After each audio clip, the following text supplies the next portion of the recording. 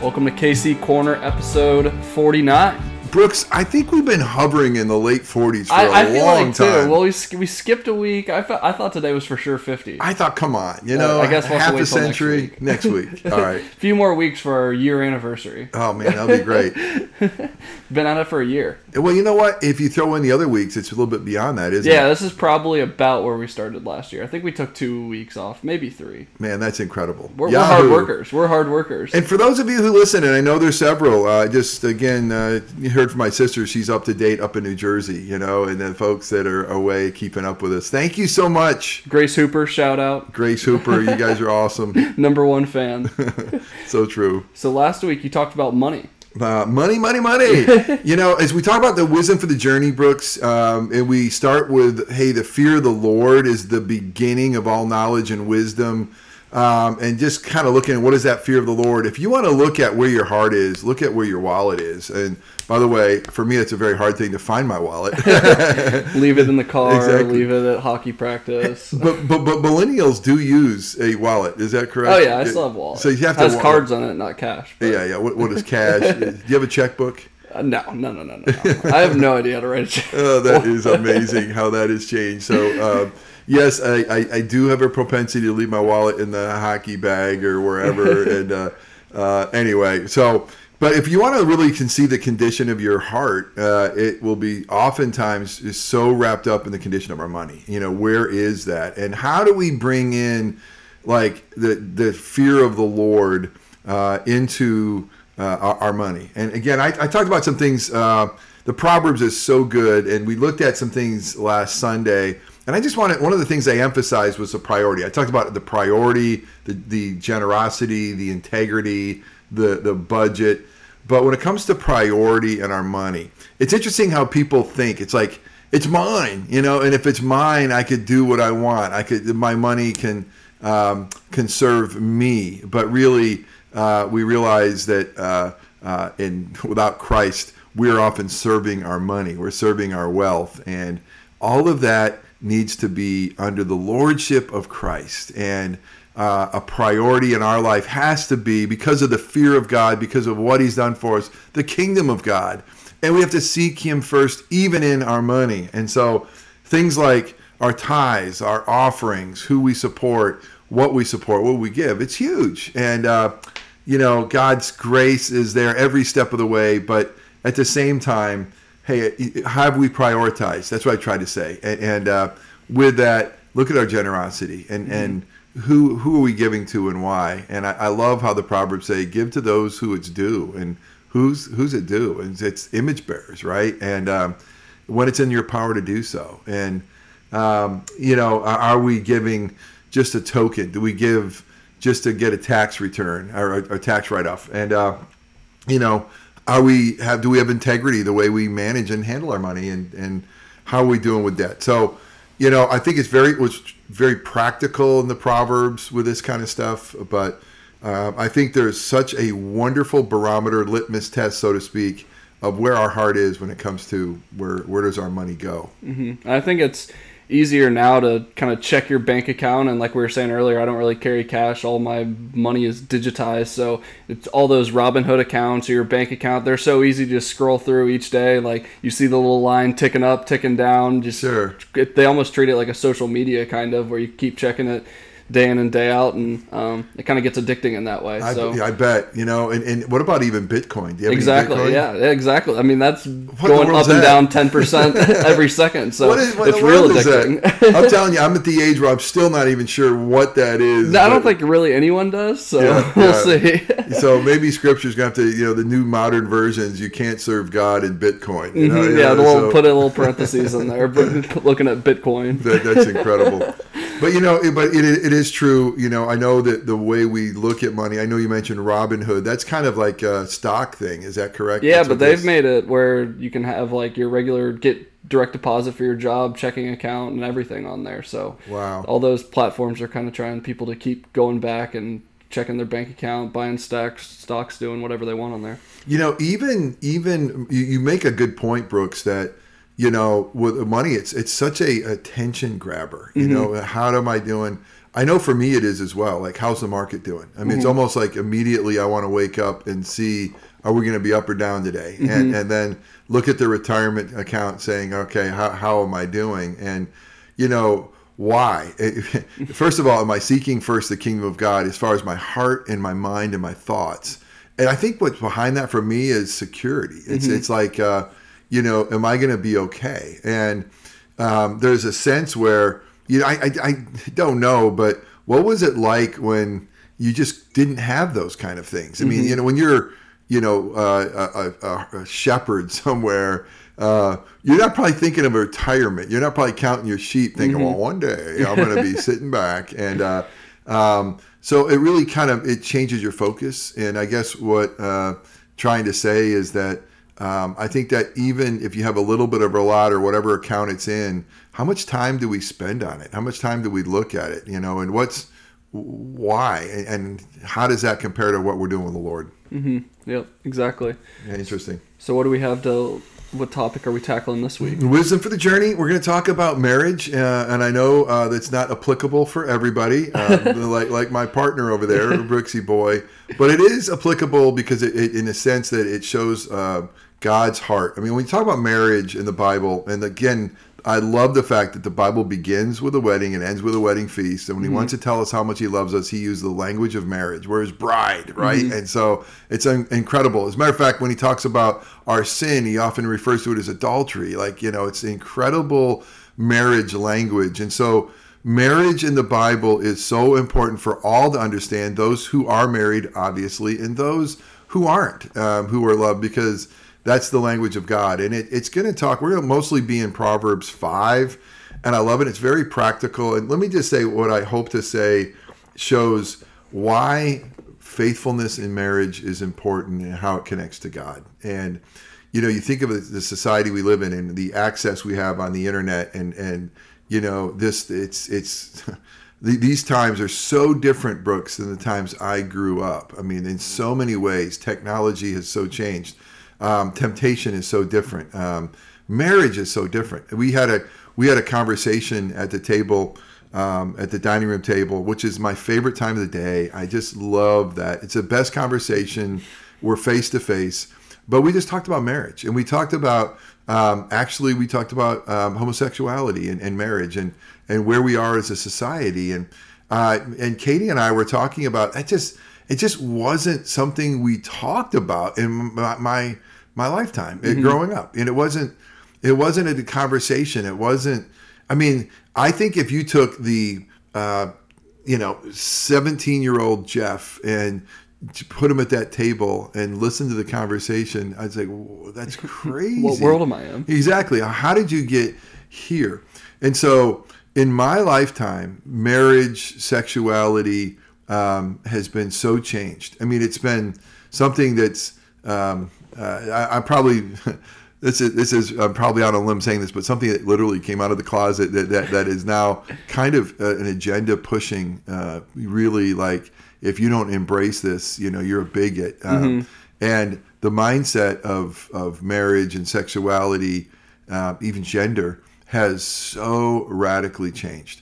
So really what I hope to say is, what does God say about it? And we won't be able to say everything. And, my focus will be marriage and purity, but out of Proverbs 5. But it's a little scary to me, Brooks. Okay, it's a lot scary. Is our society is so heading in a different direction from biblical principles. And I was talking to David Outing yesterday, and we were talking about the church and some of the things that is happening in the church. And, for a long time, I've seen in my ministry career that the church has oftentimes wanted to align itself with culture. We want to be culturally relevant. You want to be that cool church. You want people to kind of to get that coolness and they get it. But I feel like that to be culturally relevant is more and more that you have to compromise. I mean, more and more of what do you have to give up? And I don't know, I'm certainly no prophet, but I look down the future and I wonder, are we going to have to, and I think we are, just anchor into God's word and anchor into his truth and let the society get a little bit further away from us. I mean, still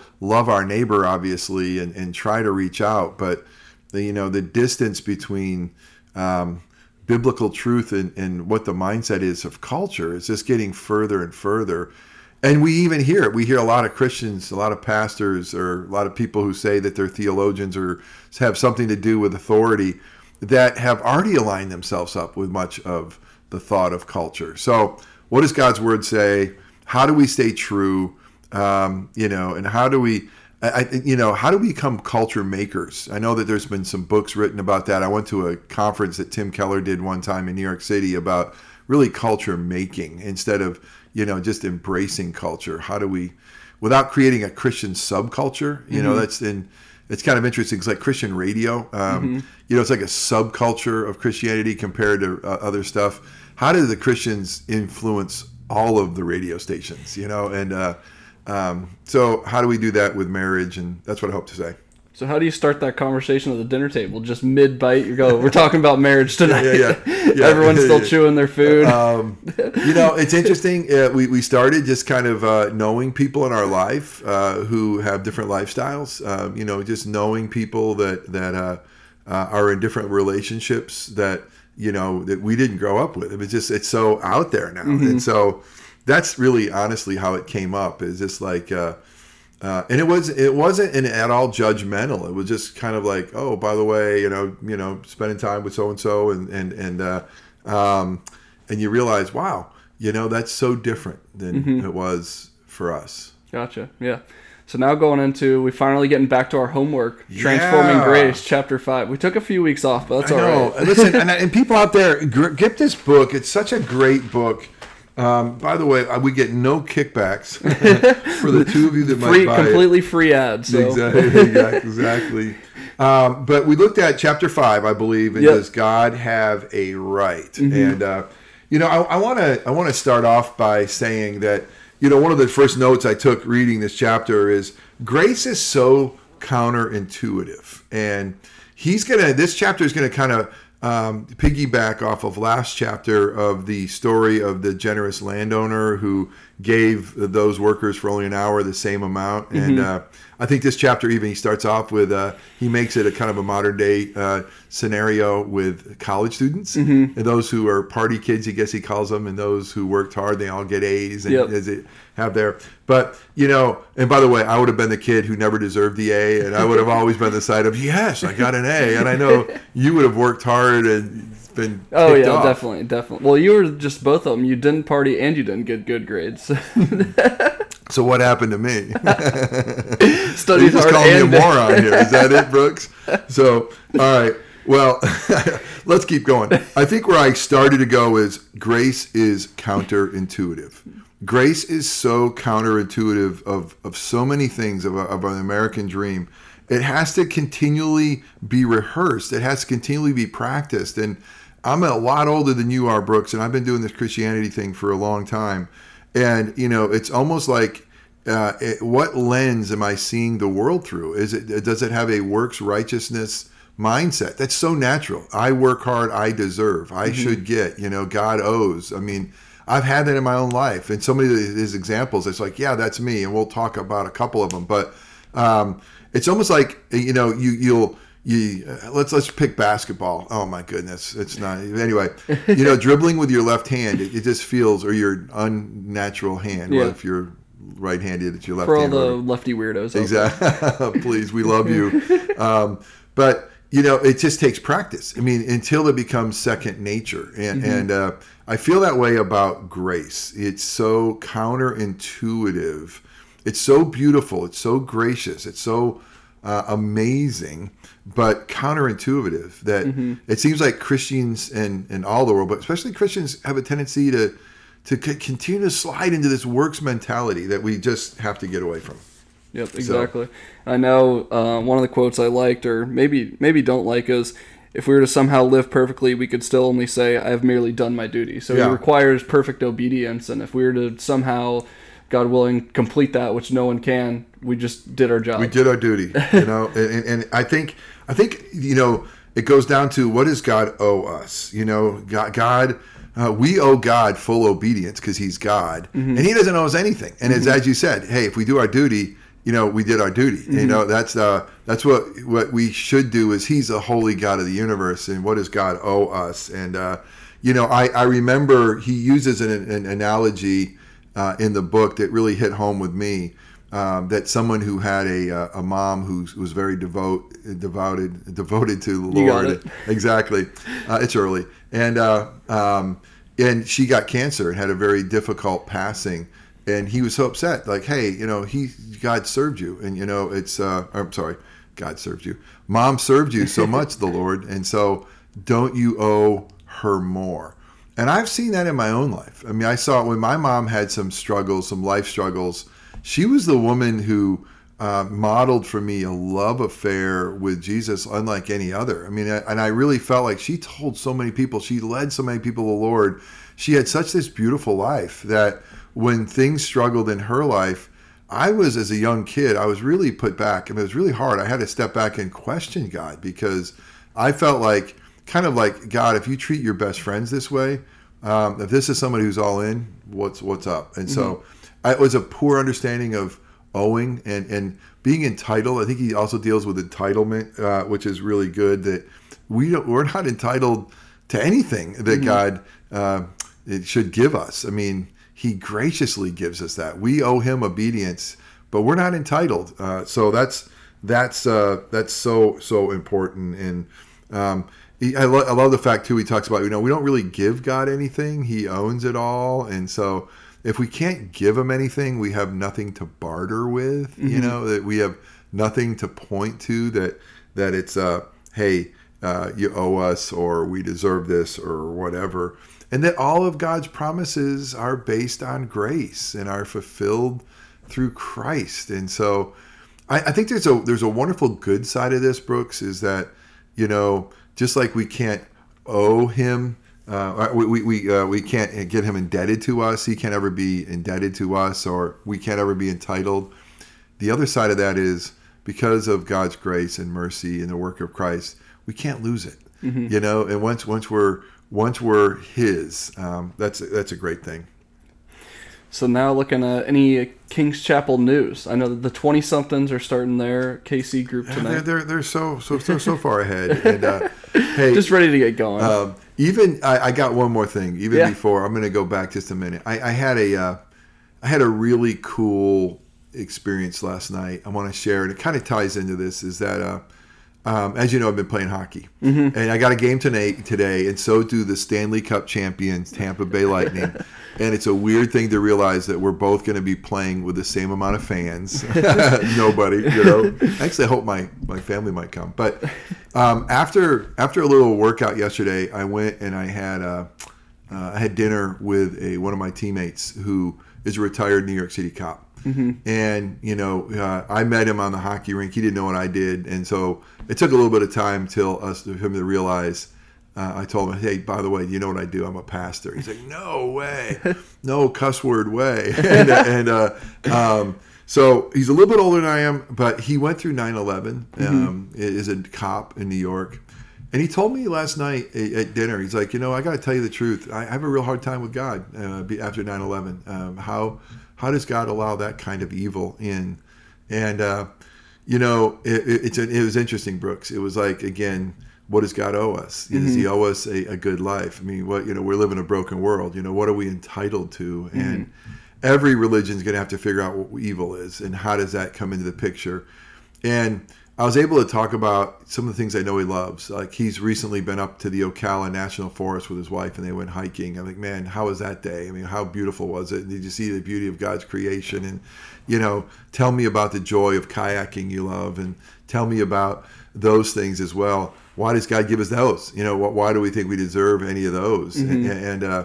But also to deal with the fact that, you know, our God doesn't just stand away and far away from brokenness and evil. He entered in, and He wound up becoming broken to make sure the darkness doesn't win. So it's just a wonderful opportunity to share a bit about, you know, the gospel. And I want to do it in a winsome way. I don't want to just okay, my goal isn't that I just beat him over the head with it. My goal is to be his friend and to be kind and to be caring and but to be Christ-like in my own way. So somehow I think that story just goes in again with how we do it. So yeah, I don't know. I dangled that out there. You want to comment on that story at all? No, I think that's a comment that a lot of non-Christians go to first is how does God allow, this suffering to happen, whether it be 9/11 or their parents die or any sort of suffering that's in their life. Their first question is, how does a good guy do it?